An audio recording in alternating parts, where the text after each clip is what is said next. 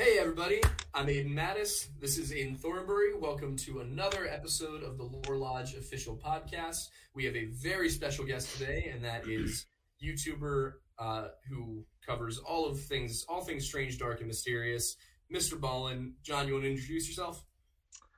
Yeah, I'm MrBallen. My real name is John, and Aidan reached out to me, I don't know, maybe 6, 7 weeks ago. It was around the time that I actually was watching his TikTok account.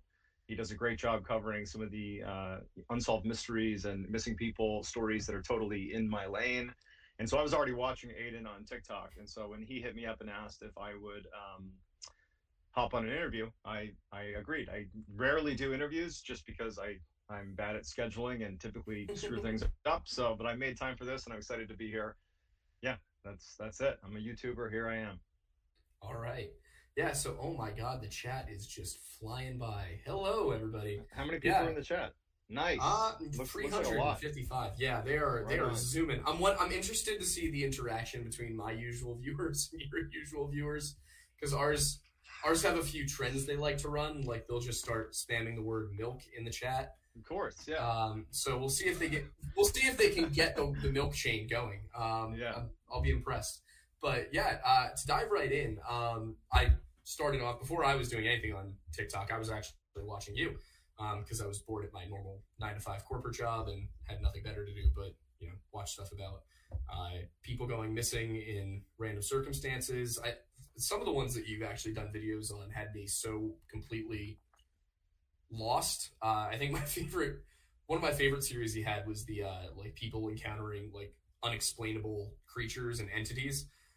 So I'm definitely curious. I think I want to hop straight into there. Like, I don't think you ever talk about it, but what kind of thoughts do you have on like the supernatural realm of things? Like, are you superstitious, a skeptic? Yeah, I'm cautious with this. Yeah. Not because I'm trying to hide anything, but I think that my role on the internet is, at least in my mind, is to be a storyteller, not so much a scary storyteller or a Right. mystery storyteller. It's that I really want to be a pure storyteller, and obviously I have my own opinions about every single story I covered. In fact, Right. you can typically tell how I feel just based on my general emotions about the story. But I do really try to maintain a sort of objective objective feel about the story. I at least try to project an objective kind of approach to it. There are some stories that I definitely think there is the potential for something to be paranormal. But I think that where my head goes with any story that has the potential to be paranormal is that even if it's not paranormal, even if we were able to deduce that it was not paranormal, the fact that we don't have an answer to something, that alone is very intriguing to me. I like that there are things in this world that in the human experience that cannot be simply put into a box. Unfortunately, a lot of those things have to do with people going missing and people passing away. But I've always been so fascinated with things that people don't have answers for. And it's in part why I didn't really know this about myself at the time, but when I was in college, I actually studied philosophy. And it was in large part because in one of my earliest philosophy courses I took in college, we just did thought experiments. And I don't know if you guys are familiar with that in philosophy. The gist is your professor or whoever will present you with a situation, a hypothetical situation. It doesn't matter if it's true or not. They just present you with this situation, and it's designed to kind of split the class down the middle to get half the class or half the group of people to feel really adamantly that, oh well, here's the reason why XYZ is happening. And then the other half has a very valid or seemingly very valid counterpoint, and they feel very strongly that it's the opposite. A good example would be, so pretend you have a bow and arrow, and you can shoot an arrow in any direction, okay, any straight down to the ground, doesn't matter, any direction, and it can just travel infinitely. And that's a messy word in philosophy, but just for the sake of simplicity, infinitely in any one direction, okay? Eventually, that arrow will hit a wall, a theoretical wall, that marks the end of existence. It could be billions and trillions and unbelievably far distances away, but it's going to meet some sort of a stop. Okay, we're oversimplifying, but just put this in your Right. head. There's a stopping point, or you're going to fire this arrow in any direction, and it will just continue infinitely, going in any direction. And so the idea is it's to get the class to make a decision. Does the arrow hit a wall at some unbelievably far point somewhere out in the universe, or is there a stop? And each answer, it presents new problems. If you say that, oh, well, the universe is infinite, and so if it continues in any one direction, or I should say the arrow will continue in any one direction infinitely, well, then you're opening up the string theorists that say, okay, well, in order for things to be infinite, in order for anything to be infinite, you need to assume that everything around that thing is infinite. That in order for me to exist as I am now, I exist in a time and a place in this room on this podcast with you. That is a version of me. A different version of me would be in the background, the wall is green. That's a different version of me because I am a product of my surroundings, and I exist in the world. I don't exist in a vacuum. And so to call anything infinite implies that every other thing that exists has been duplicated an infinite number of times and repeats infinitely. So if you say the arrow continues in any one direction, it means everything is infinite. And that's a whole bunch of problems. And then if you say, okay, there's a wall, well, then you have to ask yourself, as a human being, this is how we do things, well, what's on the other side of the wall? It's not darkness. It's not a void because those things exist, and therefore it cannot be nothing. The word void, that is something, it exists. So we can't conceptualize nothingness. And so there's problems with that. And I used to love, so that's one thought experiment. I used to love things like that. It made your mind go in loops, and I just love that. And so when I tell stories, or when I research stories and when I discover stories that have that kind of what's going on here and no one has a good answer, I love telling those stories. I love it. And so I know you asked me really specifically how do I feel about the paranormal, and I gave you a really political answer because I didn't want to really answer directly. I want to keep there a little bit of mystique there, but I'm totally intrigued, and I am a very open-minded skeptic. Okay, that was you apologize. That was like one of the coolest answers I've ever gotten to a question on this show. Like, there you go. But yeah, no, I mean, I remember we had similar when I was in college. I took a medieval philosophy course, and we were reading through Nice. Aquinas, Avicenna, Mechthild of Magdeburg, and all of these different people. And the one that I think we spent the most time sitting on was Avicenna's flying man theory and the awareness of the self. And like, if a man, if you have a man and he's flying along and he's got, no arms, is he aware that he is still, it's a lot to get into, but yeah, it was the idea of like these thought experiments in philosophy. It was one of those things where I sat there and I was like, this is so cool. I absolutely don't want to do any more of this in my life. Yeah. It has that effect on a lot of people. It was way out there for me.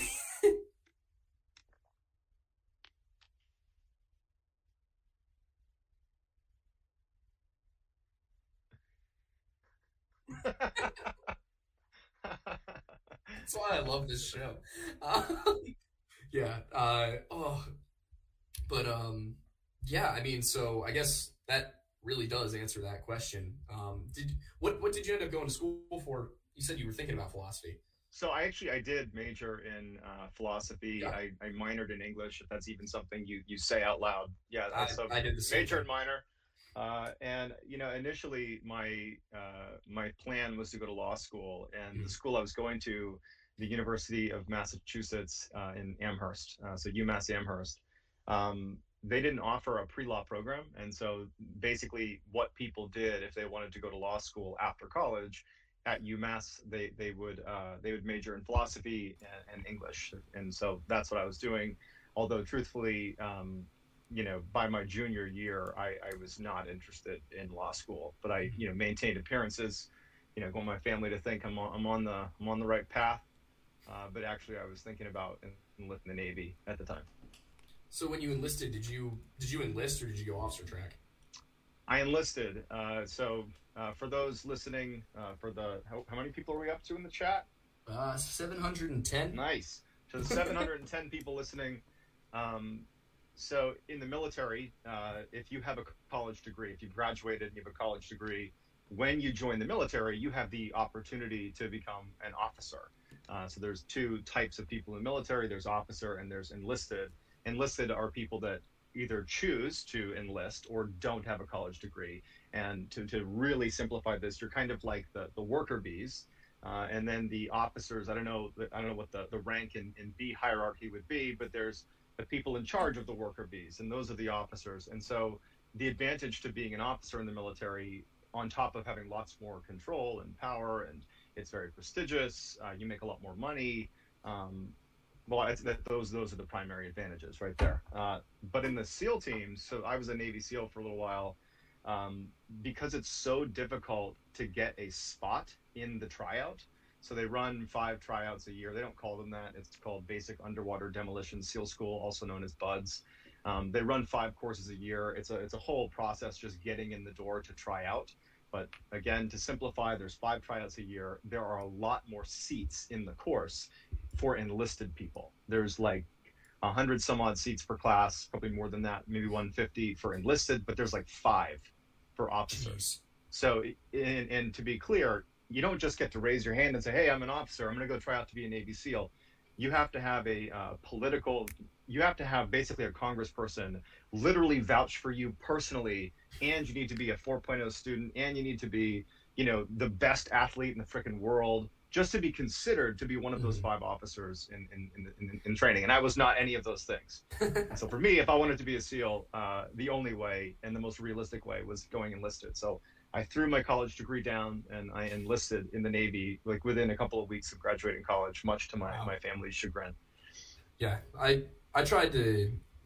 ended up getting medically separated, but I joined the National Guard for 4 months when I was 19. Yeah, and nice. I ended up getting a separation, and I was like, but my family was not happy.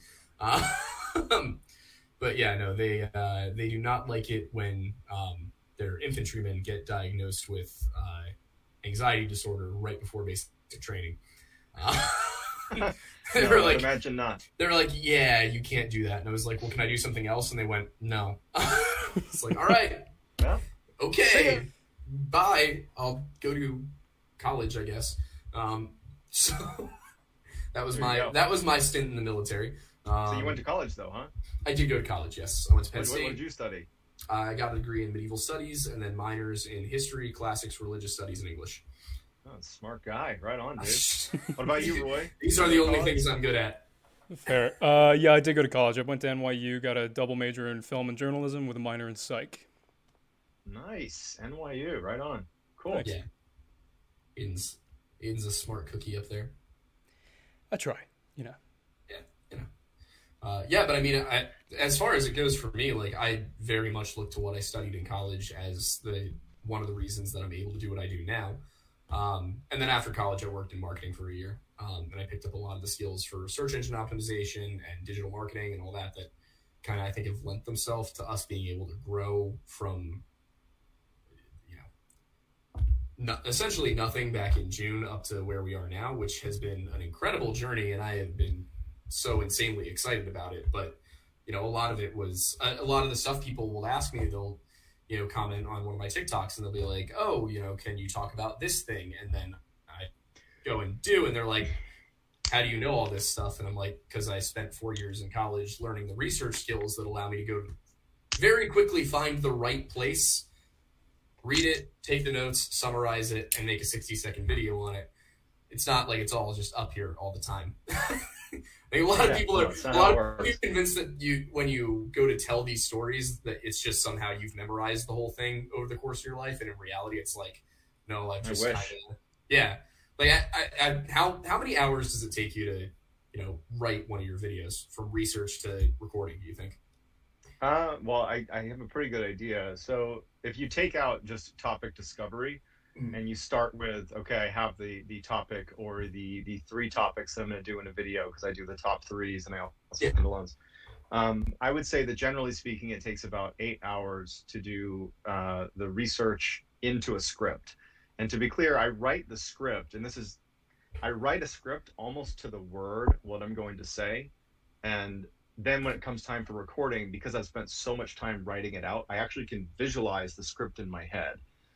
Because I've literally written it out. And so you'll see me doing this a lot of the time, like turning my head, and people are convinced I'm like looking and somehow like scanning my document and reading it. Yeah. But in fact, it's actually just like my tick when I talk.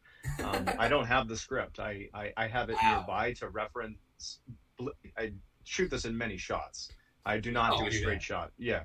But no, I spend about 8 hours writing, so researching, writing it out, and I usually write about 8 pages to 10 pages of just single font, or single line text every single time I do a story, and that winds up being about the length I need to put together about an 18 to 25 minute long story. That's so cool. And then filming is 2-3 hours, and then editing is another. I do the initial wave cut, kind of chopping out the nonsense and me being frustrated during the middle of the recording. And then I kick it to my editor. I just got a new editor. His name's Jeremy, he's incredible. And he does about 7 hours after that. So all in for me, for getting topic discovery, I'm probably spending maybe 10 to 15 hours any given day on a video. And then I'd say topic discovery takes longer than that. Yeah. I mean, literally, it's absurd how, I'm sure you guys have been in the same position. Finding topics is the hardest part. Yeah, for sure. It's more with a lot of these things. It's kind of some of the more obscure stuff we talk about, on our Friday folklore episodes, which are Saturday now. But some of the more obscure stuff is somebody will be like, "Hey, can you talk about the Leshy, which is from Slavic folklore?" And I'll be like, "Sure." And then I go to find it, and I'm like, "Oh, okay, there's I gotta read 15th century Polish document, and I've got to make sure that lines up with 18th century English document on Polish documents." It's insane trying to just compile everything, and it really does make me feel happy that when I was in college, my professors put such an emphasis on physically go to the library and find all the books you need and bring home a stack of 10 books. I miss those days anytime I go to make a video where I can just walk into Penn State's library and walk out with, a million different books. Also, I just want to say it's very nice of you to edit out all the nonsense before you send everything to Jeremy, because I just give Aidan the nonsense. Oh, yeah. I'm too embarrassed. There's too much just weird stuff happening on my end that I don't want anyone to see. Oh, it's He's great. seen enough weird stuff happen. Yeah. So There's been enough weird stuff. I just got over mono, so normally beforehand I was there recording with him with my setup because, being a film guy, I like to set everything up and whatnot. So for the past month or so, he's been recording it all himself and then just sending it to me. So not only will there be just moments of him either just going, "Oh my God, my nose," and scratching it for a solid 15 seconds, and him just just very aggravated with himself. But there are also moments where he'll be he'll go on a 5-minute tangent unbroken, and then he'll stop, realize that he forgot something, and then just look at the camera and go, "Okay, Aidan, so I'm going to say this one thing that needs to go in here. So when you edit it, just do that or whatever." And then just immediately goes back into it. And I'm just it's hilarious to go through, but it's a lot more fun to do it when we're both in person because I can tell he's a lot less stressed. Aidan's my therapy dog. It's just when we're there, because I can look at him and he's just "It's okay." Yeah. It's okay. It was funny going through the last video, dog, seeing how much you look off screen at me compared to on the other videos when you're just in the zone and then you just get all frustrated. It's weird. It is do you have somebody there filming, or do you do all the filming yourself? I film on my iPhone. I set it up. Really? I hit record and I film for about 3 hours, and I just sit there and film, and then I airdrop it to my computer, chop it up, and kick it to my editor. You film? Wow. Yeah. Doesn't mean I'm doing it right. It just means I'm doing. No, but do you do the audio from your iPhone? Yeah. Wow. I do. I'm just impressed. Pure iPhone. I'm impressed at how. I think people have gotten used to it. I don't think, if you actually listen closely to the videos, I have used a microphone a couple times, and I don't like the way it sounds. I've got really nice microphones. I think that I'm just kind of rooted in doing it a certain way. Mm-hmm. I probably do need to become a big boy and get a camera and a microphone. But for now, I have basically all my videos on this phone. Damn. I mean, hey, if it ain't broke. If it works. That's kind of where I'm at. Yeah, it's very military oriented of me too. If it works, you just do that. Yep. Yeah, that's because I remember the first video I did on my phone, but I also have an iPhone SE. I don't have one of the nice ones. So but everybody was like, oh, I can't hear you that well and everything. I'm like, I don't know what you want from me.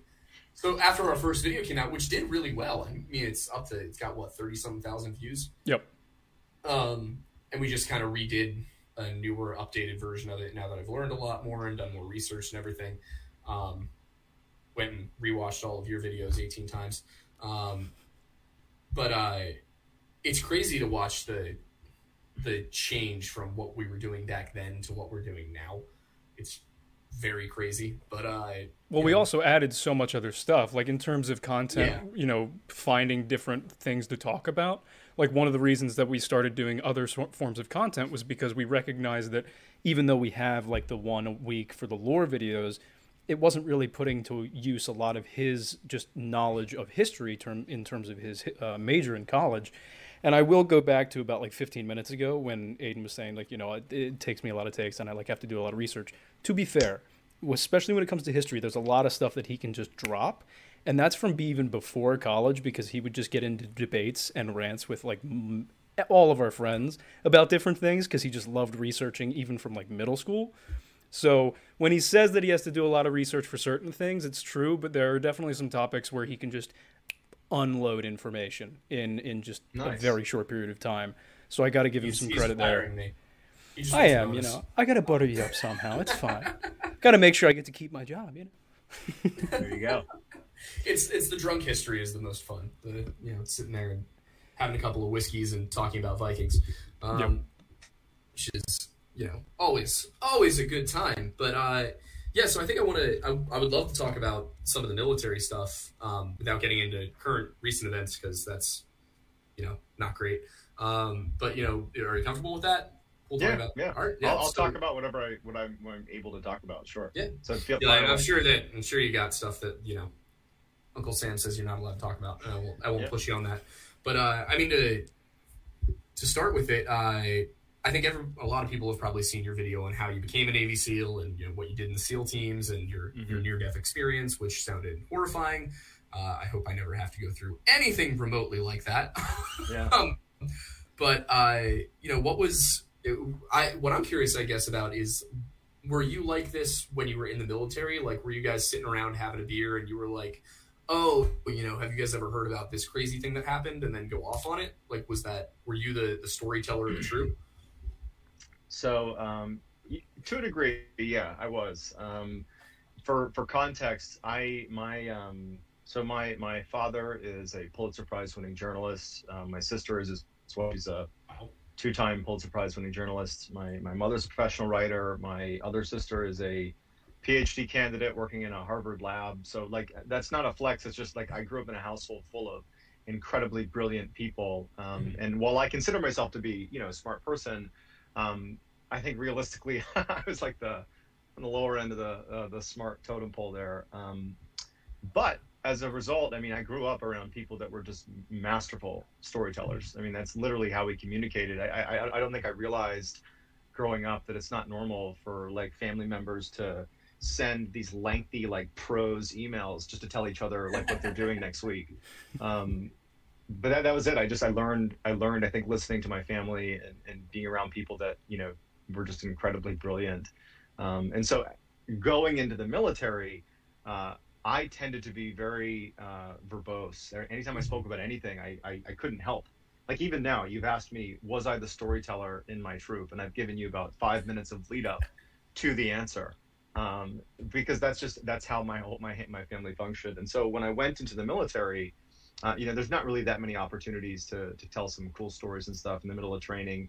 Sometimes, but you're just kind of stressed out. Training to become a SEAL takes quite a while, both before you join and during. But then once you actually get into a SEAL team, one of the things that they make the new guys do is there's lots of opportunities for briefs to be given about all things that are relevant, things that are irrelevant, things that are important, mostly things that are not important. And it's kind of like each team, which is broken into smaller parts of things called platoons, which are 24, 25 man platoons, which is it's a military thing. We would all be kind of as a platoon, we'd be told to we need to present this topic, or like our platoon is responsible for giving this presentation to someone in this government institution or to this team, or when you're in country, or when you're overseas in another country, you need to brief up your counterparts. You need to brief the people you're working with. There's just lots and lots of opportunity for these public speaking, if you will. And because there's just so few people on any given team, it's like literally the new guys are giving these very high level presentations to like dignitaries and military leaders literally around the world. And it's kind of a known thing that as soon as you get to a team, they throw you in the fire. And the first thing you're doing is presenting these like really complicated presentations to the commanding officer of the team. And everybody's kind of in on it. They're kind of like the CEO, the commanding officer. They totally know that you're nervous about doing it. Right. And like everyone's kind of hazing you in the background. But I used to relish the opportunity to give these presentations, not because I was a goody two-shoes, but I just really enjoyed speaking. I've always enjoyed speaking. Like, again, I'm giving you this super lengthy answer because I just like to talk. That's who I am. And so I think that in the military, I used to love being the guy that would do those presentations. It didn't matter what it was. I used to like when there was some concept that needed explaining, whatever it was, some tactic or anything in the team. I used to love like digesting whatever it was, only so I could explain it better. There's just I get a thrill out of explaining things to people. And then in addition to that, I would say like the thought experiment I gave at the beginning about the arrow being fired. I've probably used that in conversation dozens of times, both in country, overseas, in the States to my platoon. I used to love just doing thought experiments with people because it's so random. Like in a SEAL team, you don't have a lot of people, talking about philosophy. Although there's some very intelligent people for sure in the teams that do all sorts of crazy stuff. But I used to love getting these like hardened, like huge, jacked Navy SEALs to like talk about like existentialism and the meaning of nothingness and infinity, and so my nickname actually in the teams briefly I don't think it really stuck, but it was Shakespeare, because at one point I was literally quoting Shakespeare to make a point, and I couldn't quote it now, but that in conjunction with always looking for opportunities to speak, that became my nickname. So I was Shakespeare. Oh, but I love that. That's a pretty good, as far as the military nicknames I've heard, that's a good one. That's a good one to have. Yeah, it's pretty good. I've heard worse. So you did a video about this too, but the Kandahar Giant story. Mm-hmm. I'm curious what your thoughts are, because it seems like a lot of soldiers and Marines have it seems like everybody's heard the story, but how likely, is there anything about the story that like comes across as glaringly false, or do you think it's in something you can't corroborate, or like what do you think of the whole story, I guess? So I haven't reviewed the Kandahar Giant story in a while, so I don't like right off the top of my head have like all the details, but for the sake of the audience to make sure everybody's on the same page. So there's this story in Kandahar, which is in Afghanistan. I forget what part of Afghanistan that is, where this platoon of Army Special Forces guys, those are the Green Berets, they encountered this giant, the so-called Kandahar Giant, when they were up in the mountains, and they went into this cave. In Afghanistan, there's lots of mountains, there's lots of caves. That's a big part of Afghanistan. And they encounter this enormous person that has a spear, and they throw the spear out, and it hits one guy and kills him. And then the SF team, the Special Forces team, they engage this giant, and apparently after the shooting had stopped, the giant had been killed and was transported off the mountain and kind of disappeared into the darkness of the government space. The idea being it's like this paranormal entity that the government needs to put a handle on. Now, I covered this story not because I'm sitting here thinking there is a 100% chance the Kandahar Giant is real. I covered it because there's an alarming number of people that I have spoken to, that I've read about, that claim this is true. And I would also say, too, that having been in Afghanistan, I've only been the one time, but having been in Afghanistan, it really feels like another world coming from America. And walking around the mountains in Afghanistan, I mean, it looks like you're on another planet. Granted, I've not troped around lots of other mountain ranges in the world, but it's like these jagged rocky cliffs, and there really are literally these huge caves that are just kind of tucked away up in these mountains, and it's eerie. It's genuinely eerie. And I gotta say, if there was ever a place in the world where, you know, giants could exist, it would be Afghanistan, purely because it just feels like there are parts of that country that no one has been before. Mm-hmm. I mean, it's literally, it's shockingly beautiful. I remember when I landed in Afghanistan, we flew, first of all, when you land in a war zone, again, my one combat deployment, you have to land like super aggressively. Like, you don't just coast into the base. It's like, you know, you're flying in the middle of the night, and, you know, the lights inside of the cabin go dark, and, you know, they're like, stay away from the windows, you know, as if that's going to save you if an RPG hits your plane. And then it's like a super, super steep descent into the base in Afghanistan. And I remember when we landed, I got out, and it was wintertime. It was in end of October, early November of 2013. And I just like remember looking out, and I'm in this little outstation in southeastern Afghanistan. And for those that have been to Afghanistan that are listening, it's Fob Shank. And everywhere you looked, 360 degrees, there are just these unbelievable mountains off in the distance. I mean, beautiful, like truly shockingly beautiful. And I remember thinking, like, it's so weird that this is a war zone. The only way you could actually tell it was a war zone, beyond the fact that you're literally standing in a military outpost, is as you looked across the sky, you would see these big blimps that are like these big gray blimps, like the Goodyear blimp, you know, and they were tethered to the ground, maybe a couple hundred feet off the ground, and they kind of they were all over the place, every direction you looked, and they were surveillance blimps from NATO. And that, so basically anywhere you looked, if you saw a blimp, it meant that it was effectively an unsafe place for NATO troops to go. And everywhere you look, you know, behind it are mountains, and in front of it are all these blimps. So it was a very unsafe place. Anyways, because, you know, Afghanistan, unless you've been there, it felt like we were on another planet. And so all that, I'm skeptical of the Kandahar Giant story, only because I feel like I've done enough research on it to where I feel like there should be something that makes it more clear that it happened.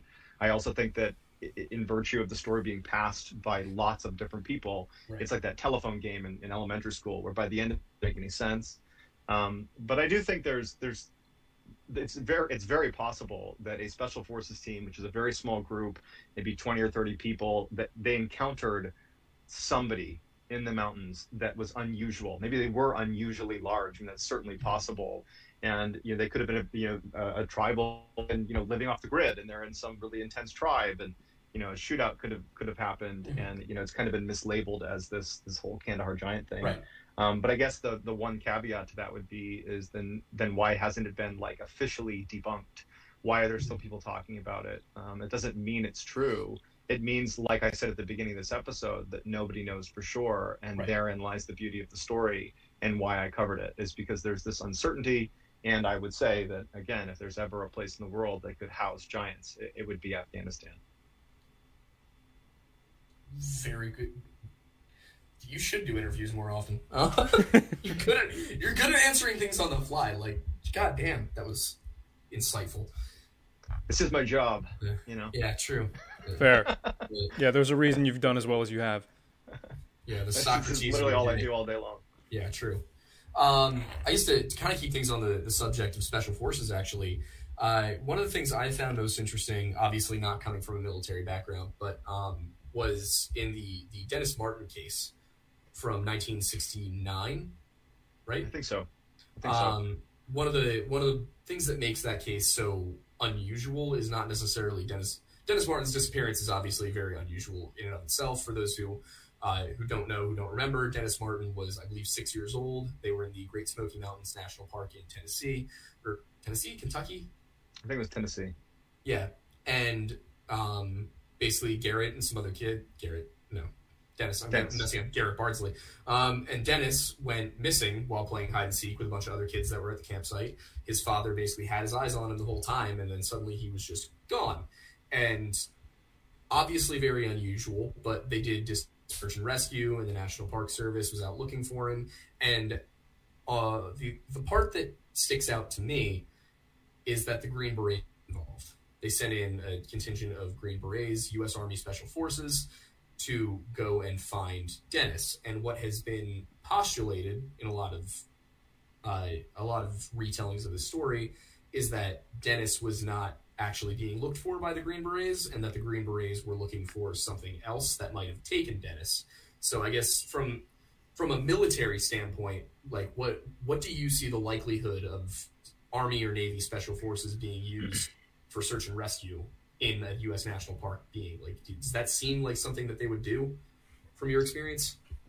So I guess to give some context, the area where Dennis Martin went missing, if I'm not mistaken, and I really don't know this, I believe it's near an area where the Army Green Berets train out of, at least at one point or another, they are out in that area anyways.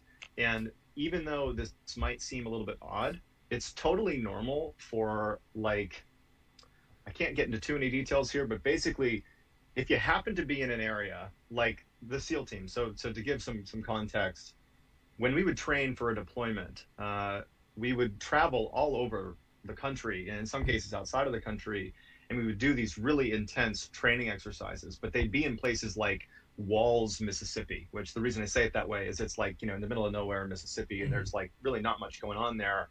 And suddenly the SEAL teams roll into Walls, Mississippi. Everybody knows you're there. There's literally no way to disguise that you're there. Not to mention, there are these places that the SEAL teams go to all the time. Like, different platoons are rotating in and out of Walls, Mississippi all the time. So suddenly, when like 100 extremely well-built and very similar-looking men show up in Walls, Mississippi that all dress the same, go to the same Walmart, talk the same, kind of do the same things, everybody in town knows that, one, you don't live here because we know who lives here, and two, we know that SEALs come here. I say that because if, let's say, in Walls, Mississippi, there was some missing person case where a kid went missing, and it happened to be at a time when the entirety of an entire SEAL troop, which is 100 plus people, was in town, it wouldn't shock me if we were asked to be a part of that search, because we just have the capability to go look for people. That's something that we're pretty good at doing. And so I don't necessarily think the involvement of the Green Berets indicates something sinister taking place, or even something paranormal or bizarre happening. I think it's more likely that they have to be in the area, and everybody in the town knew the Green Berets are here, training out of here, and so it makes a lot of sense that they might be asked to be a part of it. I also want to put this out as another story that's similar in a way. There was this huge conspiracy, and if you can Google it for yourself. For anybody in the chat, feel free to Google this too. It's called Jade Helm. Oh, I Jade remember as this. in the color, jade, and helm like the helm of a helmet, I think it is. So Jade words. And it happened in, I want to say, 2014 or 15. It was definitely recent. Yeah, it happened, well, because I was actually a part of it. So I was a part of Jade Helm. Jade Helm was this huge exercise in the United States where a number of different branches in the U.S. military kind of came together and did this like real world exercise. Normally when we would train, we would, we'd have, maybe some support personnel and, a couple people from the team that weren't SEALs were there. But for the most part, in-house training, the U.S. military from time to time will run these huge exercises that, to be honest, there's an element of like showing off our capabilities to higher ups in government. But Jade Helm was this huge exercise that was going to take place all across the East Coast of the United States, so South Carolina, North Carolina, all the way down to Florida, Virginia, and it was pretty much all special operations. So it's the SEALs, it's Navy SWCC, it's the pararescue jumpers of the Air Force. I mean, basically, it's the who's who of special operations is taking part of this exercise. And the way these work is, everybody's kind of given their piece of the puzzle. That it's almost like you're role playing. In fact, it literally is like you're role playing. It's like LARPing, but with the U.S. military, where there's like an objective, like, okay, we need to eradicate this terrorist cell in some made up country, and the made up country is actually Florida. And so like literally there'll be a map of the United States, and it'll be relabeled with these made up places. And the idea is it's like we're literally the entire process of learning the different objectives and actually tasking people to go be a part of this exercise. So imagine like the best possible pretend military exercise ever, with actual Navy SEALs and special operators. So we did that. That's Jade Helm, but it was announced in advance that there was going to be all these people in Florida, in South Carolina, North Carolina, all these special operations people, and they were going to be running this exercise. And so these bulletins that were sent out to the people in these towns to be aware. You know, if you see people running around with, you know, an M4 rifle, you know, don't be alarmed. Those are just special operators. Those are just special operators. Well, it got misconstrued really badly, and people began to believe, and I can understand why they jumped to this conclusion, but people began to believe that this was actually a government takeover, that they had brought like the best possible soldiers from the military to like take over the southeast of the United States for reasons unknown. But when these concerns were brought up, the government did not do a good job quelling them. And so we ran this exercise with people actively believing there was a government takeover. And we were wearing plain clothes a lot of the time. And so I remember I was like in South Carolina, I have a rifle, but I'm wearing literally a plaid shirt and a backwards hat. And I'm like hanging out in this tree, and I'd like pop out and like literally, because it's an exercise, this is how we did it. I would like draw my weapon up. They're blanks. There's nothing on them. And like stop people from coming down a road because we're running real exercises, but people didn't know it was fake. And so I'm saying all this because I've been there and seen it when the military is like doing crazy stuff in front of civilians that really don't know what's going on. And there's no follow-up. It isn't like that person who I drew my gun on gets a you know, oh, hey, by the way, that was made up. They probably will spend the rest of their lives believing there was some crazy operation happening in their backyard. And anyhow, so I don't even know why I brought that up, but the gist is this: the military does all sorts of stuff in the civilian world, whether it's helping people out because they happen to be in the area and they have the vehicles and the capabilities. And conversely, the military does some weird stuff around civilians and doesn't necessarily make it clear what they're doing. And it gives the impression that there's something sinister afoot. So all that's to say, I don't know if the Green Berets had much to do with the Dennis Martin, you know, it certainly elevates the case that this kid goes missing and suddenly, you know, the Green Berets are a part of the search. But I would say that if I have researched this case, I don't even think I mentioned the Green Berets, or if I did, it was kind of an afterthought because it just seemed reminiscent of us being in random parts around the country too. All right. That's exactly the kind of answer we were looking for. Yeah, because that's one of the things that gets brought up the most about it. And if you watch, for anybody who's seen the American Horror Stories episode Feral, they essentially say the same thing. That is brought up among the conspiracy theories regarding this is that, oh my God, what is stuck under my foot? You know, they say, oh, well, they brought in a couple of National Guard or Army Ranger contingents to help deal with whatever was going on. And it's meant to imply that there's something more than just a missing persons case going on. I always thought the Green Beret involvement was weird, but I also didn't know about, you know, that the Green Berets were just happened to be nearby. That certainly changes things a little bit. Yeah. But it's still a very interesting case. And I do think that it's an interesting point. I mean, It isn't like that happens a lot. I'm just saying that it's more common than people realize that the military will just randomly help out around town if they're in town. If they're there. Yeah. Yeah. I'm currently at a loss for words. I completely lost my train of thought. By the way, I just got a warning that this thing's going to shut down in 10 minutes. I'm putting that out there in case you guys need to recycle this. I think I handled that. I have no idea. I'm pointing it out, so just so that it's known. Yeah, I went ahead and fixed it. So if it does end in 10 minutes, we'll pull it right back up. But there you go. You know, that was Aidan. We're now signed up for Google Workspace. Awesome! I'm so excited. Free for 14 days. What do you know?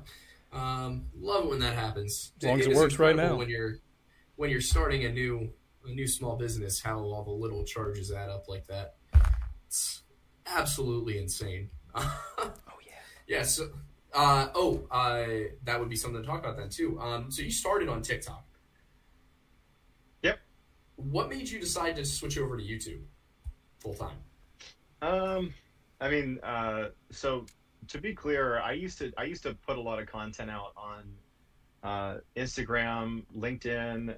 This is like in 2017, 2018. I was running a charity that helped veterans get jobs, and I was looking for some support, charitable support, and I was posting content on the internet. There were stories, but largely about the military and really about my own personal experience.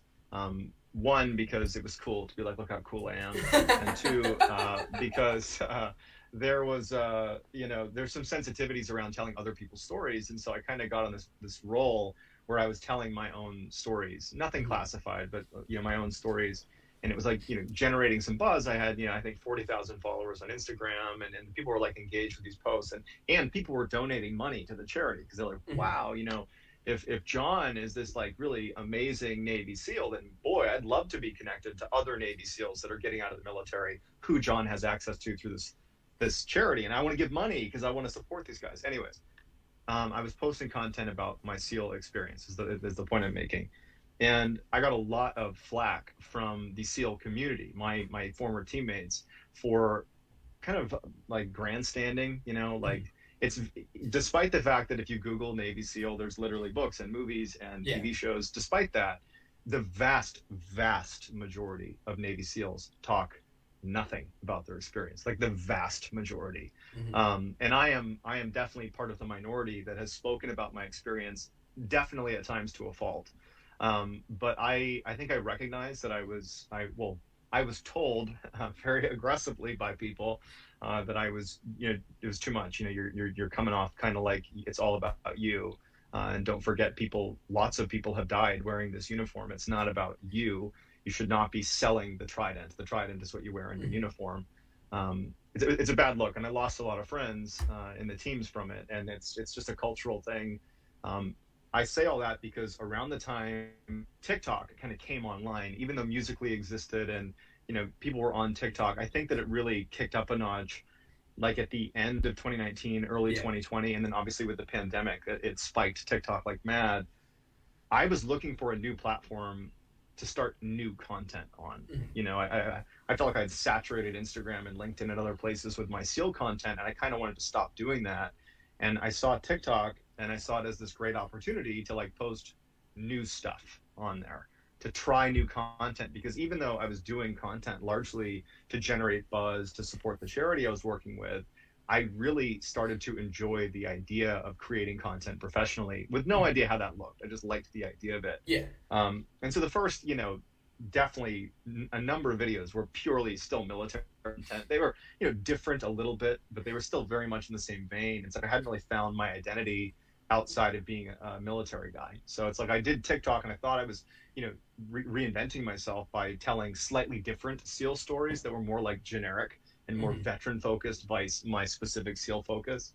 But it didn't make me feel good. I felt like people were upset with me still, people being in the community, which it's a long story, but it's totally right of them to feel this way. There's a history there.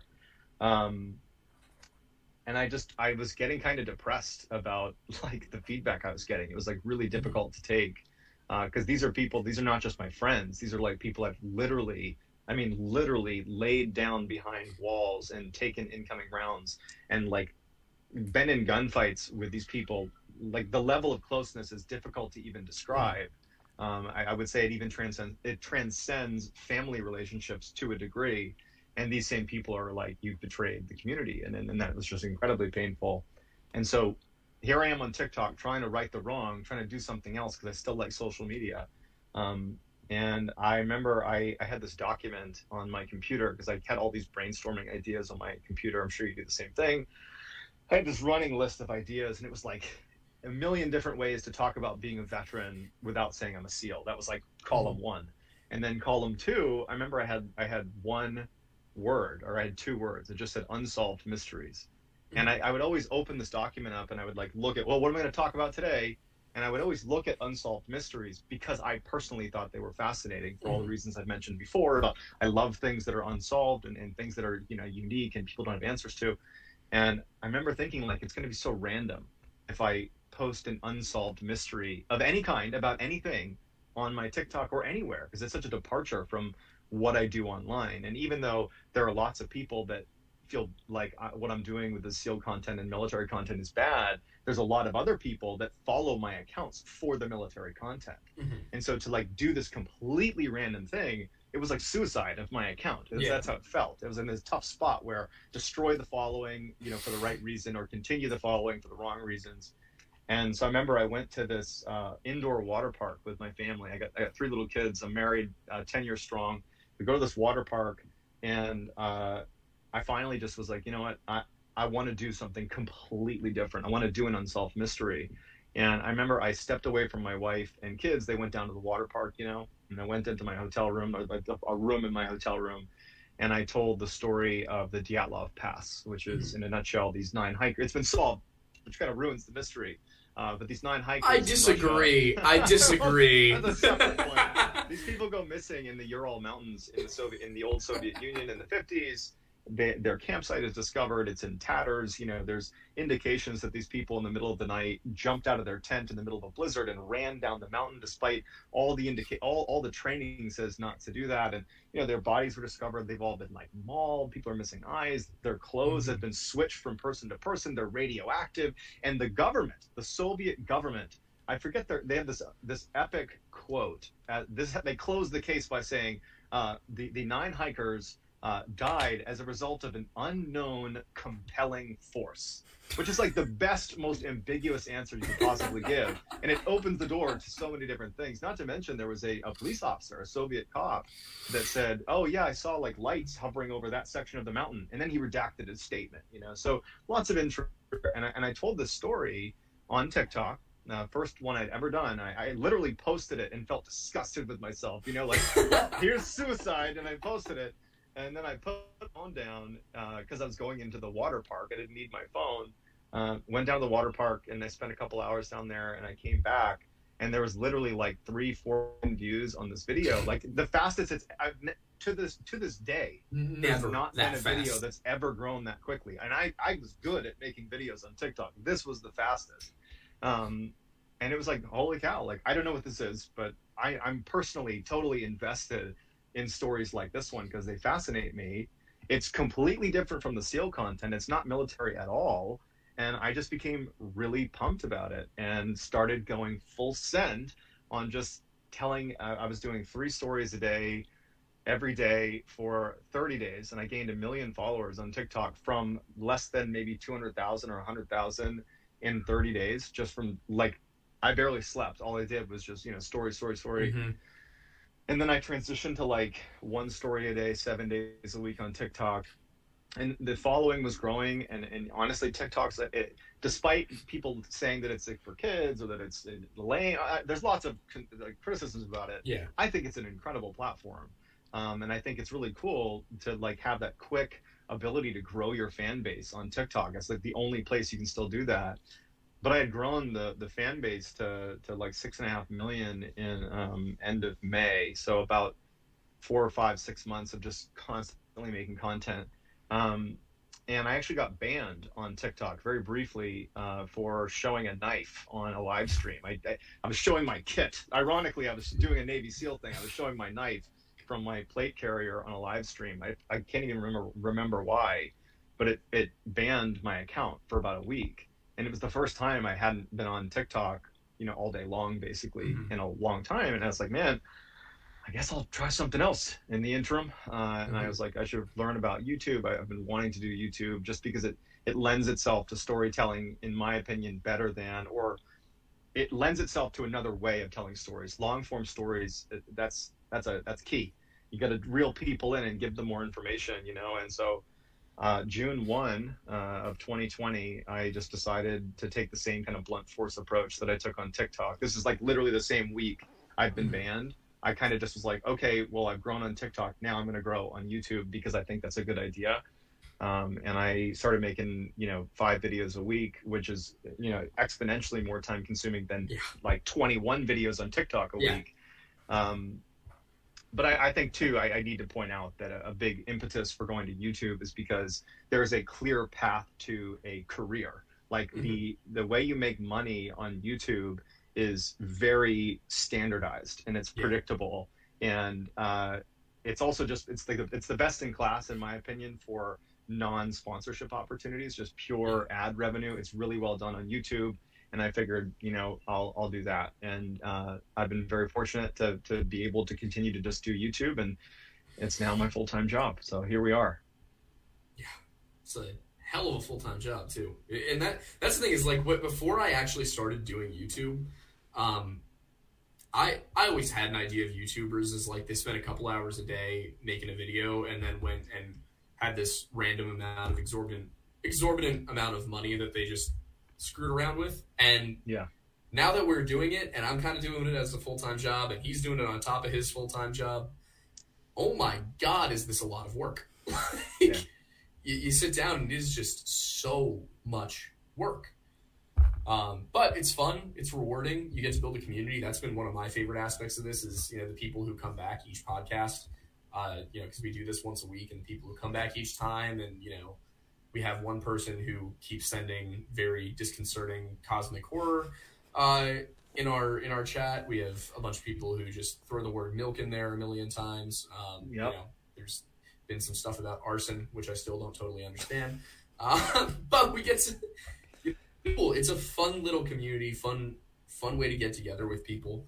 My last question before we go to super chats is, what should do you have something you think people should be doing to the like button? Man, you might have caught me off guard here. It's funny, the like button thing, my favorite one that I've done. So I'm sure a lot of people who are listening probably know this thing, but so. On YouTube, creators will do, hey, before we get started, go ahead and smash that like button. Yep. And I saw a guy named Graham Stephen. So he's an amazing YouTuber. He's got millions and millions of subs. So shout out to Graham Stephen. He does like finance and real estate. I remember he had this shtick where he said like, it was way more downplayed than what I do with the like button, but it was something to the effect of like push the like button off the chair or something small like that. Right. And I watched a couple of his videos, and he periodically would throw in these kind of goofy ways to smash the like button to be different. And so I was like, oh, that's clever. And we have a thing in my family. We have these things called the long joke, where you tell these like inordinately long jokes that aren't that funny, and they become funny because they're so long and stupid. So I began employing the long joke to the like button, where it'd be like, please, ask the like button if they need a ride to, this is like in my intro, hey, I'm MrBallen, we've got a video today. And also, before we get started, ask the like button if they want a ride to school. When they say yes, let them get in your car, but immediately roll the windows up, start chain smoking cigarettes, and blare techno, and then also drop them off a mile past their school.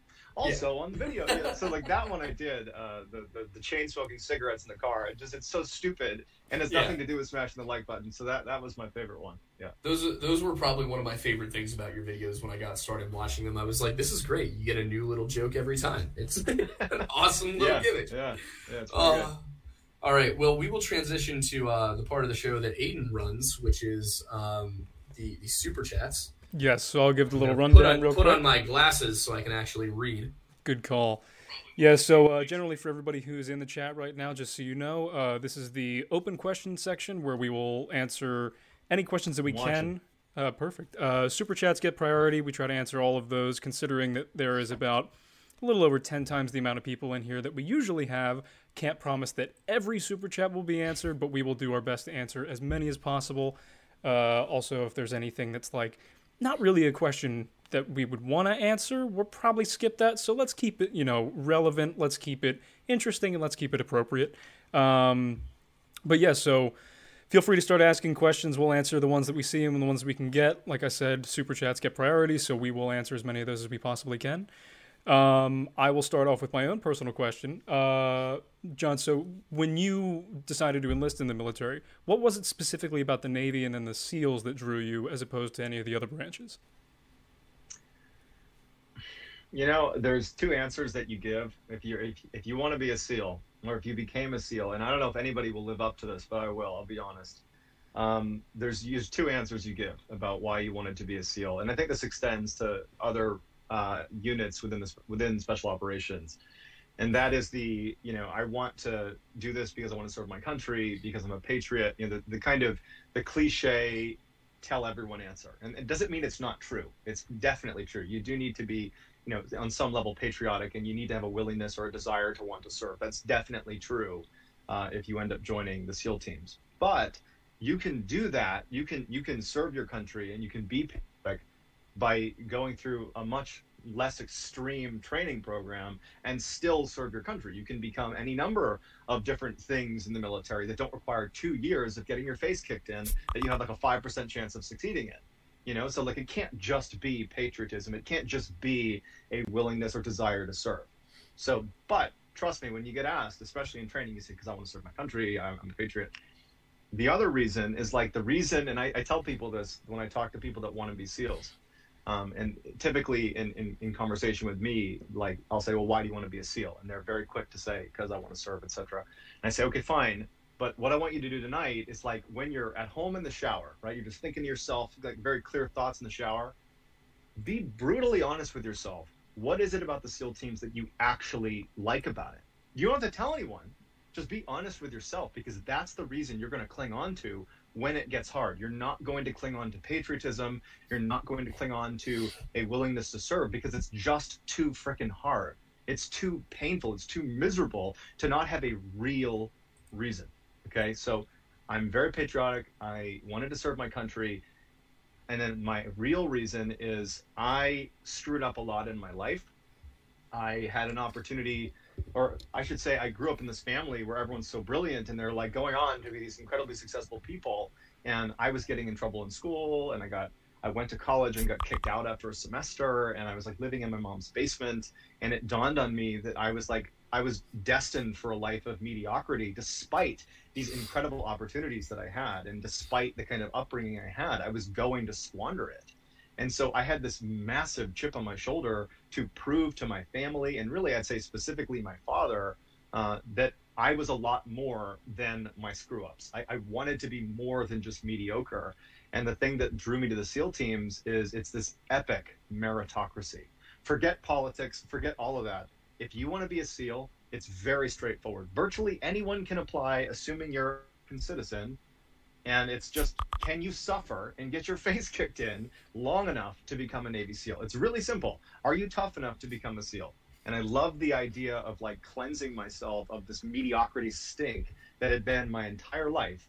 I loved the idea of not only serving my country, not only, being patriotic, but joining a unit that would forever change people's opinions of me. I would no longer be John, the guy that had all the aptitude in the world but screwed it up. He didn't do anything, Instead, it's John the Navy SEAL. And forever, that would be my thing. And so it's definitely vain. It's definitely ego. But like, you're lying if you don't, that's part of the reason you become Navy SEALs, is because it's unique, it's special, it's harder than. That's why we set high goals for ourselves, because those are unique. Those are hard. Not everyone can do them.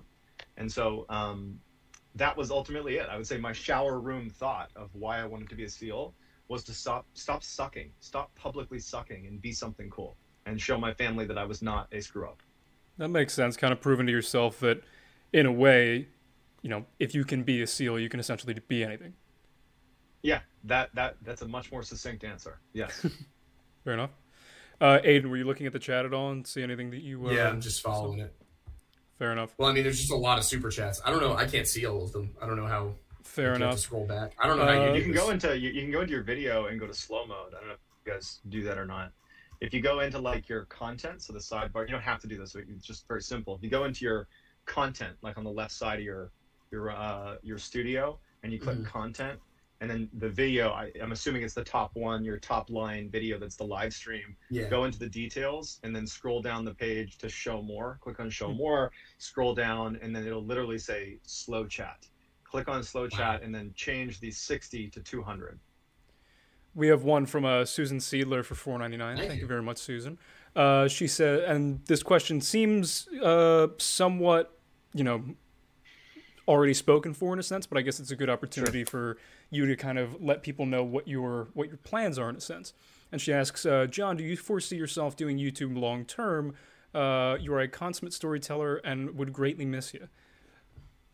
Well, thank you, Susan. I appreciate you. Honestly, I actually do think YouTube is going to be a long-term thing for me. I think that, and I guess I'm just going to come out and publicly say this. I think that maybe in the olden days of 5-10 years ago, people might view YouTube as like a stepping off point to do something else. I think that a lot of people, if in that same mindset of the 5 to 10 year old mindset of you use social media to like do something else, that's definitely true. And there are definitely opportunities where I could pursue things that are outside of YouTube. And I'm very lucky to have those opportunities. But I actually think that, I don't really know if there's a better medium for what I really enjoy doing and have found my calling doing. I love that with YouTube, it's like I get to choose what I want to do. That's so incredibly awesome to have full, creative control. I mean, in the military, it was like the opposite of that. And I actually I learned about myself that I really hated having a boss. I had great bosses, but I couldn't stand it. And so YouTube, it's like, I love the freedom of it. I also think that the attention is on YouTube. It's not on, TV. TV will raise your profile. That's if that matters to you, but I don't think that's necessarily more advantageous. I think from a long-term perspective, I think people are going to be coming to YouTube. And so that's where I plan on staying, at least in the short to midterm, for sure. Nice. We got another one from Stephen Van for $5. Thank you very much, sir. He said, if you could solve only one of your unsolved mysteries, which one would it be and why? Oh, good question. Well, there's one that I don't know if I would want to solve it, because I think the reason I love it so much is because it's unsolved. And if you'll let me, I'll tell it in a 60-second version of the story. It's the Flannan Isle Lighthouse Mystery. And I think it actually might literally be my favorite story I've ever told. It's one of my first stories I put on YouTube. It's just got the best ending ever. It's unfortunate that people passed, but it's an incredible story. So there's this lighthouse off the coast of Scotland in the 1800s. It was built, and it's this really important lighthouse, relative to shipping lanes. And in 1900, a steamboat passed by. I think it was this. I forget what part of Scotland it is, but it passes by this lighthouse, and the steamboat recognizes that the lighthouse is out. The lighthouse is not working, and so the steamboat, who typically goes past this channel all the time, they go to port in mainland Scotland, and they tell who's the powers that be that the lighthouse is out. Obviously that needs to be reignited. So whoever it is that's in charge of this is in charge of the lighthouse keepers. Decides they're going to send a team out to check on these lighthouse keepers. There's 3 lighthouse keepers that stay out there. They do rotations of like three months at a time, and this is a difficult lighthouse to man. Bad weather, it's only for the hardened, lighthouse keepers. And they this boat out that this guy who's in charge of all the lighthouse guys, and then also this additional lighthouse keeper. So 2 people, they go out to this lighthouse, and imagine like showing up to this lighthouse is on top of this massive mound in the middle of the water. It's not really a mountain. It looks like a huge mound. And there's a beautiful picture of the Eilean Mor Lighthouse. It's called, if you Google the Flannan Isle Lighthouse Mystery, you'll see it, where it's like this massive mound, and at the top is this little lighthouse, and there's this huge set of stairs that goes all the way down to this one dock on the water. So totally isolated. And so they go out to this dock, they get off, and the captain, the guy in charge, he stays in the boat, but the other keeper, he goes up to the lighthouse. He gets in the dock, and normally the keepers that are there, there's a procedure where they'll come down to the dock, and they will, give them an update, and there's a welcoming party. And you always do the welcoming party, and they didn't. And so this backup lighthouse keeper, not the captain, but the kind of the lower level guy, he starts going up these stairs. And from his perspective, because of the mound shape, he can't see the lighthouse. So he's just going up these stairs, and he describes in this really vivid detail this growing sense of dread as he mounts these stairs. And he finally gets up close enough to see the actual lighthouse. This is made out of stone. It's this huge, beautiful lighthouse. And right outside of the main door to the main building of the lighthouse, there's like a boxy building, and then the spire that's next to it, or whatever you call it. The door to that box, there's handrails, steel handrails that run alongside the path, maybe 100 feet off of the building. And so as he kind of crests the hill and he can see the lighthouse, he sees one of the railings, these iron railings or steel railings, has been warped over. It's been like bent out of the cement and folded down like something tremendously huge and smashed into it. And then there's also this huge boulder that just, they built the lighthouse around it that was right outside of the boxy building. It had moved significantly. Like it looked like it had rolled almost down the hill, 10, 15 feet, whatever it was. And so that's what he sees. He doesn't see any of these three lighthouse keepers. And so, immediately he's thinking, what happened out here? The steel's been bent, the rock's gone. He goes up to the door, and in classic movie settings, like a movie, the door is ajar. Pushes the door open. He goes inside and, yells out to the keepers. There's no one there. He looks into the kitchen, and on the table is uneaten food, and it looks relatively fresh. There's like, perishable food on the counter. He's calling out. There's no one there. He sees that there are these three oil slickers, these amazing raincoats. It's kind of like it's issued to you as a keeper. You don't keep these things. They stay at the lighthouse, and anytime you would leave the lighthouse, you would wear these slickers. He sees two of them are gone. There's one that's still on the hook, and so that indicates, someone's still in the building. And so he's looking around. He goes into the main room. There's no one there. He goes up to the bedrooms. All the beds are unmade, and no one's in the beds. And another thing that's just culturally about these lighthouses is these guys were incredibly neat. They would always make their beds, and the idea was at any time someone could visit, and you want it to look like they can stay there. So the beds were always made. So for the beds not to be made and no one to be there, it's setting the scene that something's wrong. And so he comes back to the captain and says, no one's up there. I looked all in, I yelled, no one's there. He tells him about the scene he sees. He went outside and yelled, didn't see anyone, comes back down to the dock, tells the captain. They launched this investigation, and I think they went back to the and then came back, but they eventually discovered this diary that was underneath one of the beds in the lighthouse, and this diary was kept by the main keeper of these three men that were supposed to be out there. And it was not a diary, it was more of a journal, and they were required to write in it to keep everybody in check of what's going on. It was a record of what happened. And the entries are totally normal up until, a couple of days before the lighthouse was seen out. And the entries become very bizarre. They go from being, today we went down to the dock and everything was normal, to John, I think his name is John.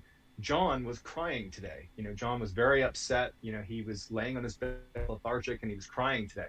John being known as like this crusty, Popeye, the toughest sailor that's like crying. But there's no reason for it, and why is it being recorded in the journal? Then there was another entry a day later, a full gap in a day, where it was like, the winds outside are the strongest I've ever seen in 20 years. That basically they're indicating they're in this unbelievable storm. And then there's a couple other entries that also indicate that the crew are now all shaken up and they believe they're not going to survive this storm. These are all hardened lighthouse keepers, years and years of experience between them. They're in the hardiest place. They've been chosen for this place because they're so well trained for it, and they're crying. They can't handle this storm. And so the last entry in this journal is storm has ended, sea is calm, God is over all. So this is like this kind of eerie 3 lines. I might be misquoting it, but it sounds like that. And so that's what they find. They find this journal, and so naturally they go back to mainland and they say, look, we figured it out. There was this horrible storm, and they must have gone outside and they got swept away. Well, it would turn out when that news broke on mainland Scotland, the people that lived on the mainland could actually see this island. And it was just something they were very accustomed to looking at. And over the period of time where these journal entries were done and the few weeks leading up to their disappearance, the weather was more beautiful than it's ever been in years. There was no storm. And so what were the entries about? There was never any storm over the lighthouse. Where did they go? No one knows. And so it's this unbelievable twist where what the hell happened out in that lighthouse for people to be crying and thinking what are they talking about, the storm? So I've always found that story to be fascinating, that it's like there wasn't a storm. So what happened to these guys? Where did they go? Some sort of like collective psychosis maybe? Or Right. Yeah. So perhaps. So I guess it doesn't really answer the question. I don't really want to know. I kind of love it. It's amazing unsolved mystery. But I guess it would be cool to know what actually happened. And I'm sure it's incredibly mundane and would actually ruin the story. But there you go. It might. There you go. But still, it's interesting. I did find a way that we can see all the chats even from the beginning, Aidan. Perfect. Yeah, so we're going to head back a little bit. We only got like 15 minutes, but I'm going to try and get through as many of these as I can. All right, so First one down here from Cannonballer 2020 for $20. Thank you very much. She says, Mr. Ballen, you are amazing. Love your content. My 22-year-old son is a huge fan as well. Right on. Directed at you. 10ME10 for $10. Y'all breaking up the milk chain. Bring us the windy milk. We crave liquid bones. Yeah, now it I sounds told a bit you. more like I our told podcast. you. I told you there's a small but loyal following who are in the milk cult. FB275 for $1.99 said, Ballin, can we get a like button joke? We got there. 10ME10 again for $5. Windy milk, liquid bones, milk masters give us what we crave with 3 milk emojis. It's just like, I don't even think we know exactly where it started. Like, it just kind of happened one day where they were just spamming milk in the chat, and we literally audibly said in the middle of the podcast, because I think it was either when Wendigoon was on. I think it was when we were with Wendigoon, yeah. Yeah, and I remember we were looking down and we were like, what is this? Like, where did this come from? And we still have yet to get an answer. I hope we never do. That's a mystery I don't want solved. Yeah, exactly. There you go. Miss Mentats for British pounds, $4.49, says, does anyone know the way to Bell's Canyon? I asked Matt, but he seemed a little evasive. Are you guys familiar with the Bell's Canyon joke? No. I don't think I am. So there's I did an episode. There was this guy who wrote this incredible Reddit firsthand account on, I think it was Let's Not Meet. So for those who are uninitiated, basically people on Reddit will post their stories of these like totally bizarre and strange and oftentimes like kind of hazardous and dangerous interactions with strangers. And then at the end of it, you kind of cap it off by saying, to the person who, followed me in the parking lot last week, let's not meet, right? So that's how it works on Let's Not Meet. These incredible stories are written. Who knows what's true? Who knows what's not? But I found one that was just, it really piqued my interest because it just did not seem like something you would exaggerate because it's so weird and it wouldn't like get people's attention. It was like, it wouldn't get you much if you made it up. You're not going to get many clicks on this. It's just too weird. And it was this guy, this stockbroker who, I'm in the mid 2010s. He was a big outdoorsman, and he went out to this forest out in Washington State. And he's a guy that did lots of solo camping. I might be getting all the details wrong here, whether it was Washington or not. But so he goes solo camping, and he's literally off the grid. He's not on a trail, but he's again real. He knows what he's doing out there. And in the middle of the night, he sees there's this person kind of walking around his campsite. And, he obviously becomes aware, comes out, and you're in the middle of nowhere. What are you doing over here? And he tried to interact with this person who I think they vanished. And then he goes back in his tent and he's like, okay, it's weird. There's a chance someone could just be camping out here too. But over the course of several days, this phantom person was kind of lingering near his campsite, and this person eventually works up the confidence to actually come up to him while he's in his tent in the middle of the night. And the only thing he says to the stockbroker is, do you know how to get to Bell's Canyon? And there's no context, there's nothing. And so like 5, 6, 7 times, like this guy, he jumps out of his tent and he's a tattoo, right? He's getting ready to confront this guy, and the guy takes off. And so eventually the stockbroker decides, this is too weird, I gotta leave. And so he would like run. It was several days into the woods. So it was gonna take him 2 days to get out. And so he's like running, and like it finally gets dark. He sets his camp up, and all night he's like holding his knife in his tent. And then he'd hear like the sticks and the leaves as this guy comes closer and closer. And then it'd be like silence. And he's like looking through the nylon of his tent, and he'd suddenly hear, do you know how to get to Bell's Canyon? And then he'd pack up his shit and he'd start running again as fast as he could. And so like the whole story, really all that happens is some lunatic out in the woods kept asking this guy if he knew how to get to Bell's Canyon. And that's really the entire story. And so the way he wrote it, it wasn't like, this guy clearly wasn't trying to generate views. It was like, yeah, the weirdest thing happened, in the woods, this guy kept asking where Bell's Canyon was. And so I told the story, and I changed the voice every time I did, do you know how to get to Bell's Canyon? To this kind of dark, demonic, but kind of comic voice. And so it had the whole vibe of the episode was goofy, like, do you know how to get to Bell's Canyon? And so it's become a thing, much like your milk, like our milk on thing, your chat. Yeah. That's great. I love that. I just like imagining it from the Bell's Canyon guy's perspective of just like, I'm gonna go out in the woods this weekend and freak this some dude out. Yeah. Exactly. You go ruin someone's nice camping trip. Yeah. Yeah. For no good reason. All right, from Oliver Ohm, we have for $9.99. Stop bullying the like button, please. No way. No. No way. No way. Sorry. Let's see. From Rachel Williams for $4.99, she says, "I'm here for the strange, dark, and mysterious." Aren't we all? It's true. We're all Thank here. you. From we're all about. the Yee Twin for $10, Johnny B, the only bedtime stories I've listened to for the past few years. This is one thing Nice. that gets me, we have people say the same thing with our storytime videos. Yeah. Why do you listen to this stuff before you go to sleep? Yeah, there's What's no way wrong it's with relaxing you? enough for that. Thank you, but why? I don't know. I actually, truthfully, I used to listen to the channel Dark 5. Are you familiar with this channel? They've kind of gone dormant, so I don't think they'd be much promoted now. But it wasn't even a narrator. It was like he or she or whoever it was would put together these really, really simple, almost like slideshows, and they were always a top 5. Hence the name Dark 5. He did dark kind of top 5s. But they did such an amazing job of compiling stuff that nobody else was really talking about on the internet. Like, they'd find images of space that were, controversial in some way, but they'd have really cool but very short text that would pop up on screen that would kind of explain the dark nature of this photo. And I mean, they got insane amounts of views. They kind of stopped posting, but all of it is distressing. All of it is about things that are not like, oh boy, what a great bedtime story. Yeah. But I found myself always watching Dark 5, which there's no narration, but there's a sound to it, like kind of dark, eerie sound. Like, oh, that's great. I'm gonna doze off to sleep to hearing about like the latest conspiracy theory about killers in the woods. So It's just.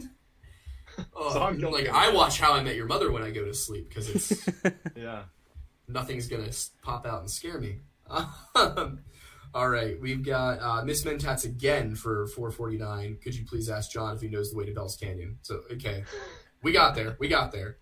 Cannonballer 2020 for $20 says, "MrBallen, thank you for your service. My cousin is in the Navy, a fighter pilot, and flew as a Blue Angel for 4 years." Jeez, right on. That's Wow, your crazy. cousin is cool. Blue Angels, that's crazy. I have seen them a couple of times, like, because they flew past Philly a little while Nice. back, and it makes me nervous just watching like how close together they are. I know, it's wild. It's a lot of skill, man. My buddy's in the Yeah, Marines so- as a fighter pilot right now, and Jeez. I don't know who the hell let him have a license. See, Rotting Doll 13 for $5 says, "I just went to the like button's house, stole its microwave plate, and put holes in its toothpaste tube." That is Really specific. I love it. Nice it's a good job, one. dude. I'm gonna be very upset. Ajax the Juggalo. All right, that's a name. For $5 Canadian says, "MrBallen is legiondary." Well, that Thank was a you. given. Not sure. Appreciate ya. Not sure how you feel about having juggalos in your audience. To each their own. Samantha Anderson sent a 5-pound super sticker, which appears to be a hippopotamus running very fast. Nice. Hippos are crazy animals. Just throwing that out there. Yeah. Oh They my are. god. The Yee 21 says for $10, thank you very much. Johnny Ballen, will you adopt me? Yeah, I got 3 kids of my own already. Yeah, I was gonna say that's Full up on kids. There was one that was asking for adoption with the caveat that says they make really good quesadillas. So I don't know if that's gonna change your answer for anybody. That might tilt them in my favor. We'll see. Patrick Wade says for $10, thanks for the quality entertainment, John. So you are Right on. got some fans, man. Yeah, I'm very lucky.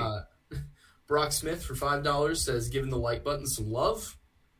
Well, I mean, that's not I don't know quite how I feel about what that. we wanted. Yeah. Yeah. How dare you treat that like button with respect? It can't be nice. Can't be nice. Crystal Camber says for $5, thank you. Drop a ghost if you wish Ballen would bless us with live stories. I guess like live, like TikTok lives. I Or think, like- yeah, I'm actually on that. I've given some consideration to doing live stories. I used to do that on TikTok, I used to, at night, I wouldn't really announce which stories I was doing. But I get a thrill, as you can tell, of just kind of throwing them out there. I probably told like 5 just on this interview. I just doing them live is I think there's more passion to them, and it's also I like doing that stuff. So I might do live stories at some point. I have not so far. So yeah, and you do it well. I mean, it doesn't seem like you're stuttering over yourself or anything. It's actually very impressive. Oh, thank you.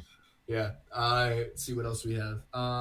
So 10 out of 10 for US $5. How many takes did Obfuscated take in the last video? That was far too much happiness for only one take. All right, you gotta give some context to that. Well, I'll give a little context to it. Yeah. Because in the beginning, the beginning of the video, there was a point where I think he tried to say obfuscated about 5 times, and he had it like 90 to 95% of the way, but he kept correcting. Like, he could have let it pass. He could have let it slide, but that's just not who he is.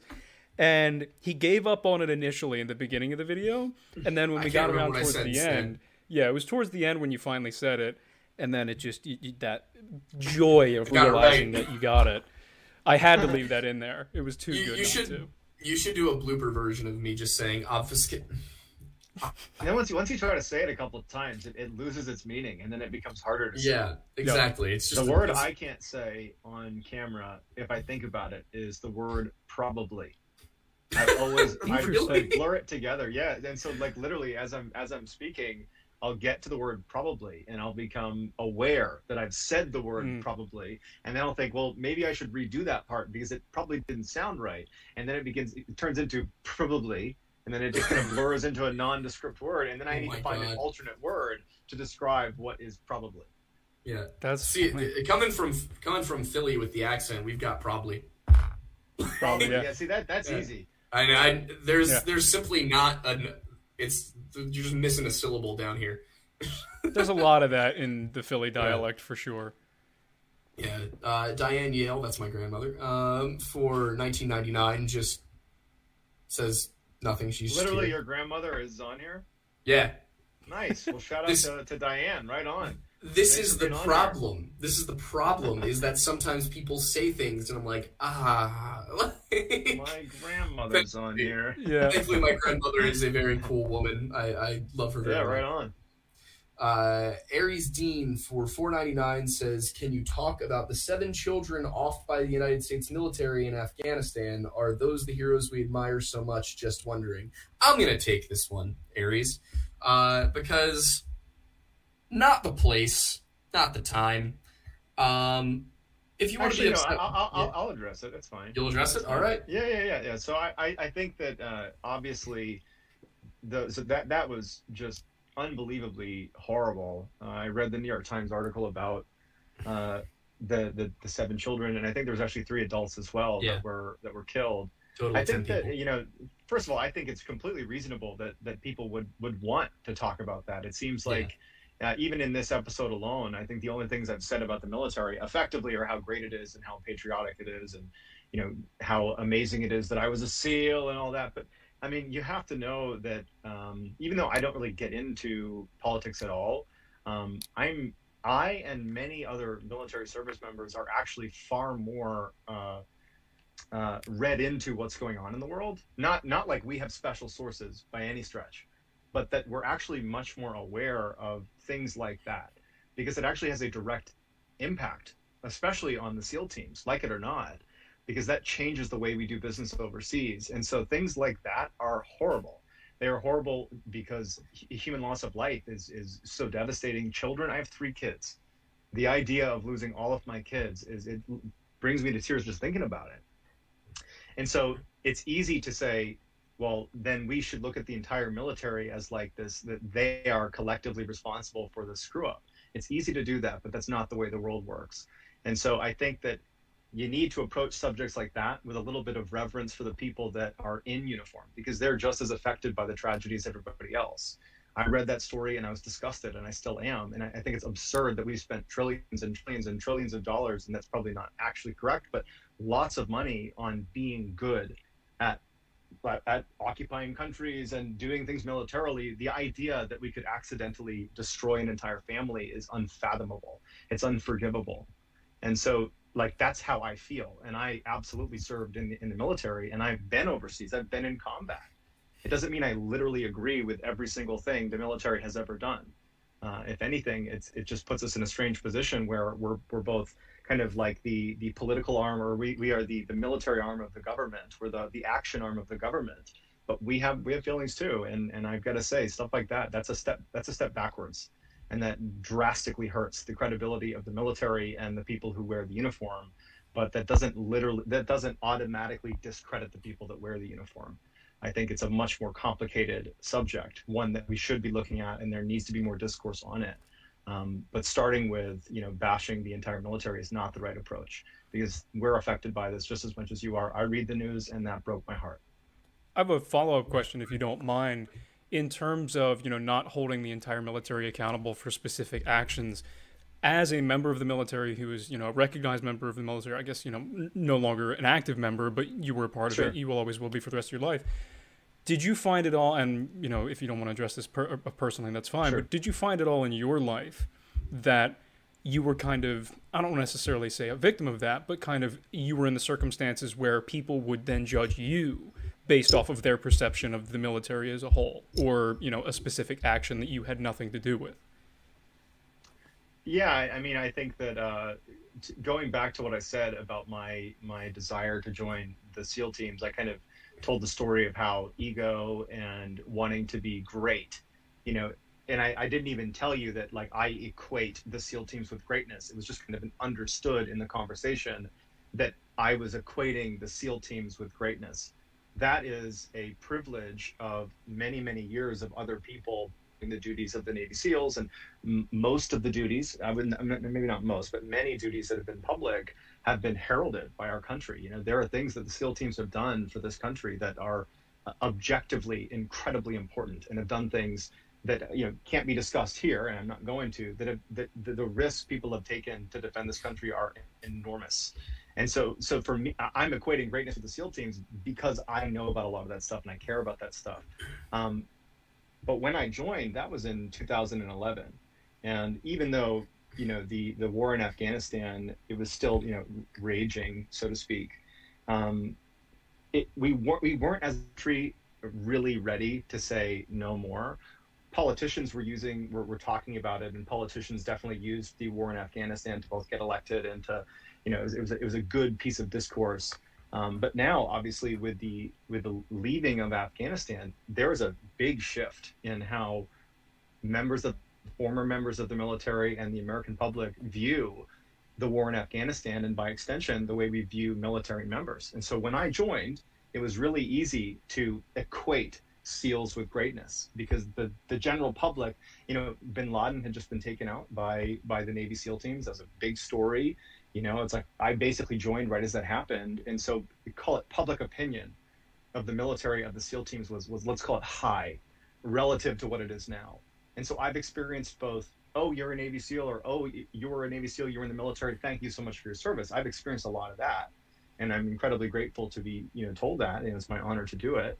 And now it's the other side, it's like, it's not the same thing. People don't jump at the opportunity to say, whoa, Navy SEALs, we need more of them. I mean, that is not where our country is right now. I don't feel in any way attacked. I'm an adult, and I've made decisions in my life that have put me in different places.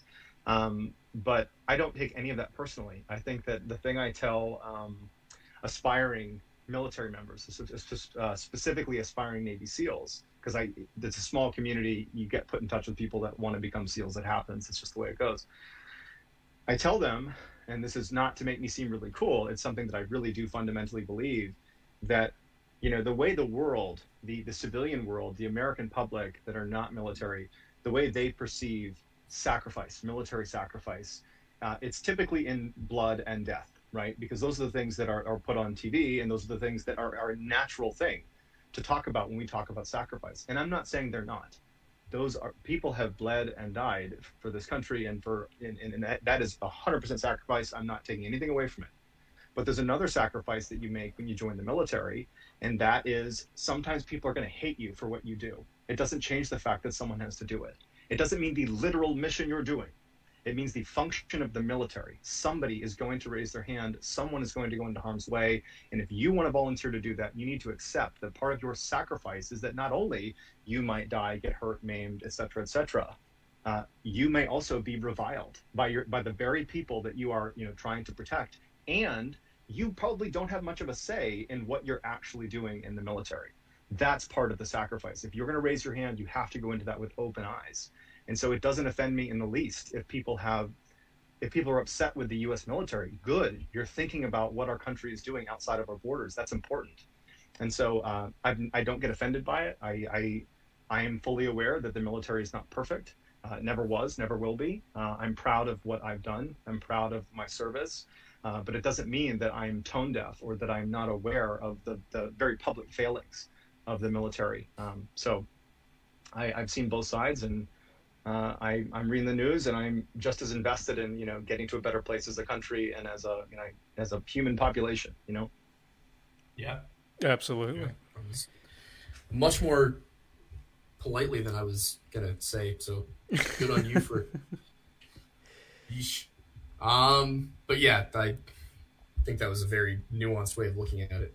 I think it's a very real way of looking at it as well. I mean, in terms of, especially with the fact that, recognizing and your acknowledgement of the fact that even though people may have specific opinions about whether it's you specifically or your representation in their mind of whatever element of the military that you represent to them, I think it's a really good take in the sense of, like, that element of sacrifice that you were mentioning, because I feel like, especially like someone like me as a civilian, it's not something that I innately think of, because it's very true.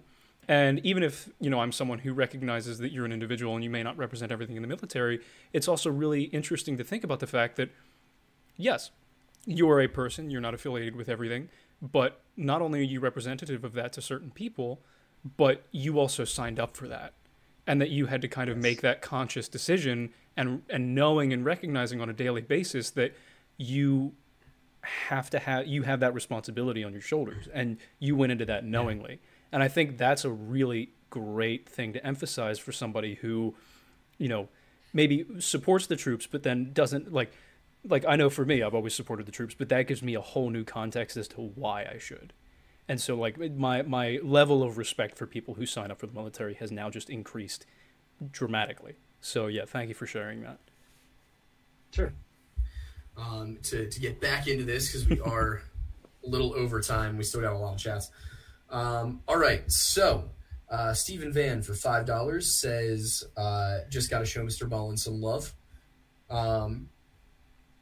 Thank you, Stephen. Nathaniel McCoy for $10 says, I don't get the chance to watch these often live, but I love this channel, and I hope you guys are keeping this up. You guys are awesome. Thanks, man. That means a lot. This is, Aidan, real quick, I'm just going to make a suggestion. Considering we're definitely not going to be able to get all super chats, since they're probably going to keep coming in, you want to try and do a hard out at like 6:45-ish? Sure. Yeah, I can do probably one more, and then I need to jet. Okay, sure. I will pick one specifically addressed to you then. And thank anyone who's given super chats. Thank you guys for being so engaged and supporting the lore lodge here. We need the support. It's always appreciated. Let's see.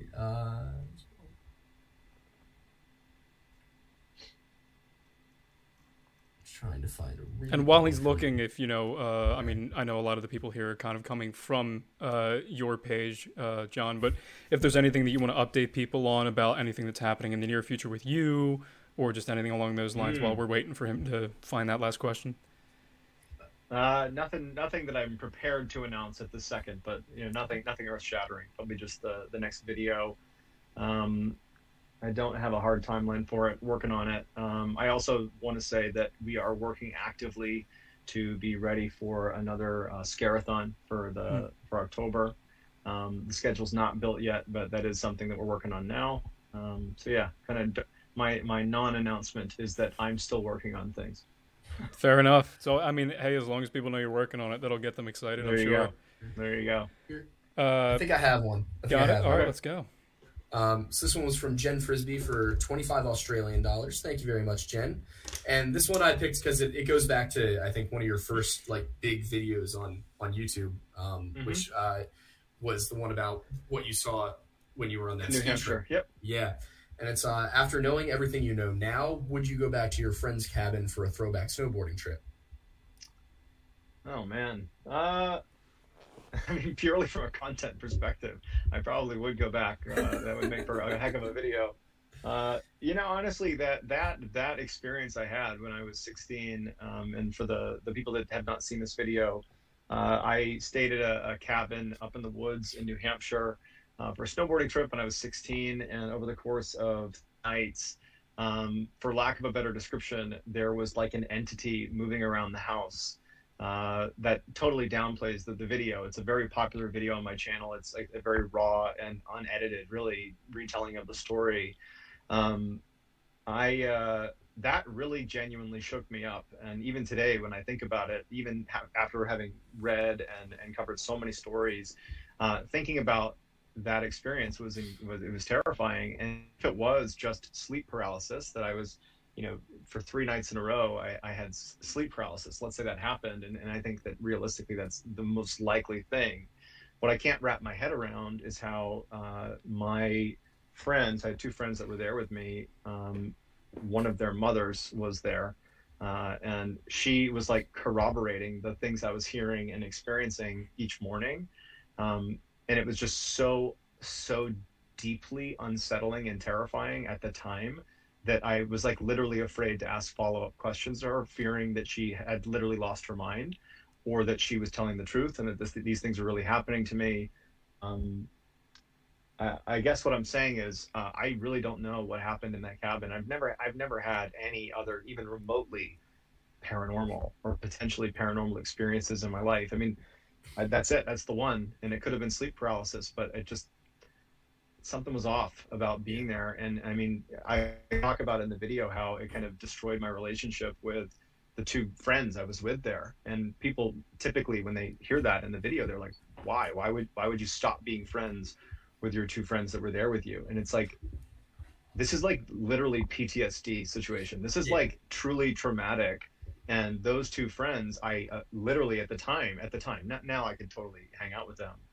They brought me back to like this intense fear, primal fear that I've yet to experience in my life. And that's actually that's true. I have not experienced something more terrifying than when I was 16 at that cabin. And that includes the night before my first combat operation. I was terrified. I mean, terrified. I was on my knees praying the night before, believing 100% that I was going to step on an IED and die. Like, I believed that to my core. And this experience in New Hampshire when I was 16 was more terrifying. Like, there are words that there are no words. But if you watch the video, and I'm not encouraging you to just watch my videos. No, watch the video. It's a good video. It's a very interesting video. So I think that I would go back, but it wouldn't. I made the joke that it'd be good for content, but I don't know how excited I would be to be there, and I don't know if I'd do it, to be perfectly honest. Mm-hmm. I probably would, but it would be not as easy as you'd think. Yeah, understandable. All right. Well, I guess that is we've kind of reached that hard limit at 6:45 here. John, thank you so much for coming on. This has been like such a cool experience for us. You really are like one of my favorite content creators. Thank you. And since every weird thing that happened that got Aidan and I here where we are right now, I think I've talked about you constantly.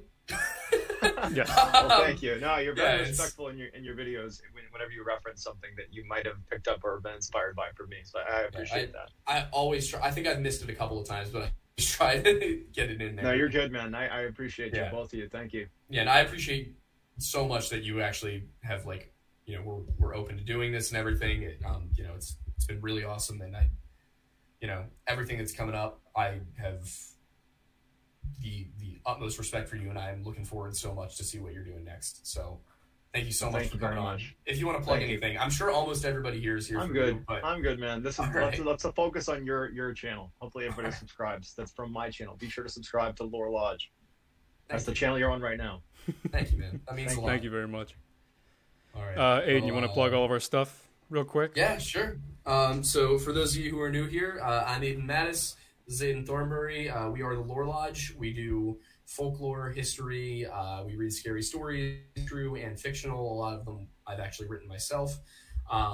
You'll see a little link in the description there. That is our card, our link tree, and that'll take you to Instagram, Patreon, our merch store. You can go to thelorelodge.shop to get hoodies like this, which was drawn by my friend Norman, who is just a phenomenal artist.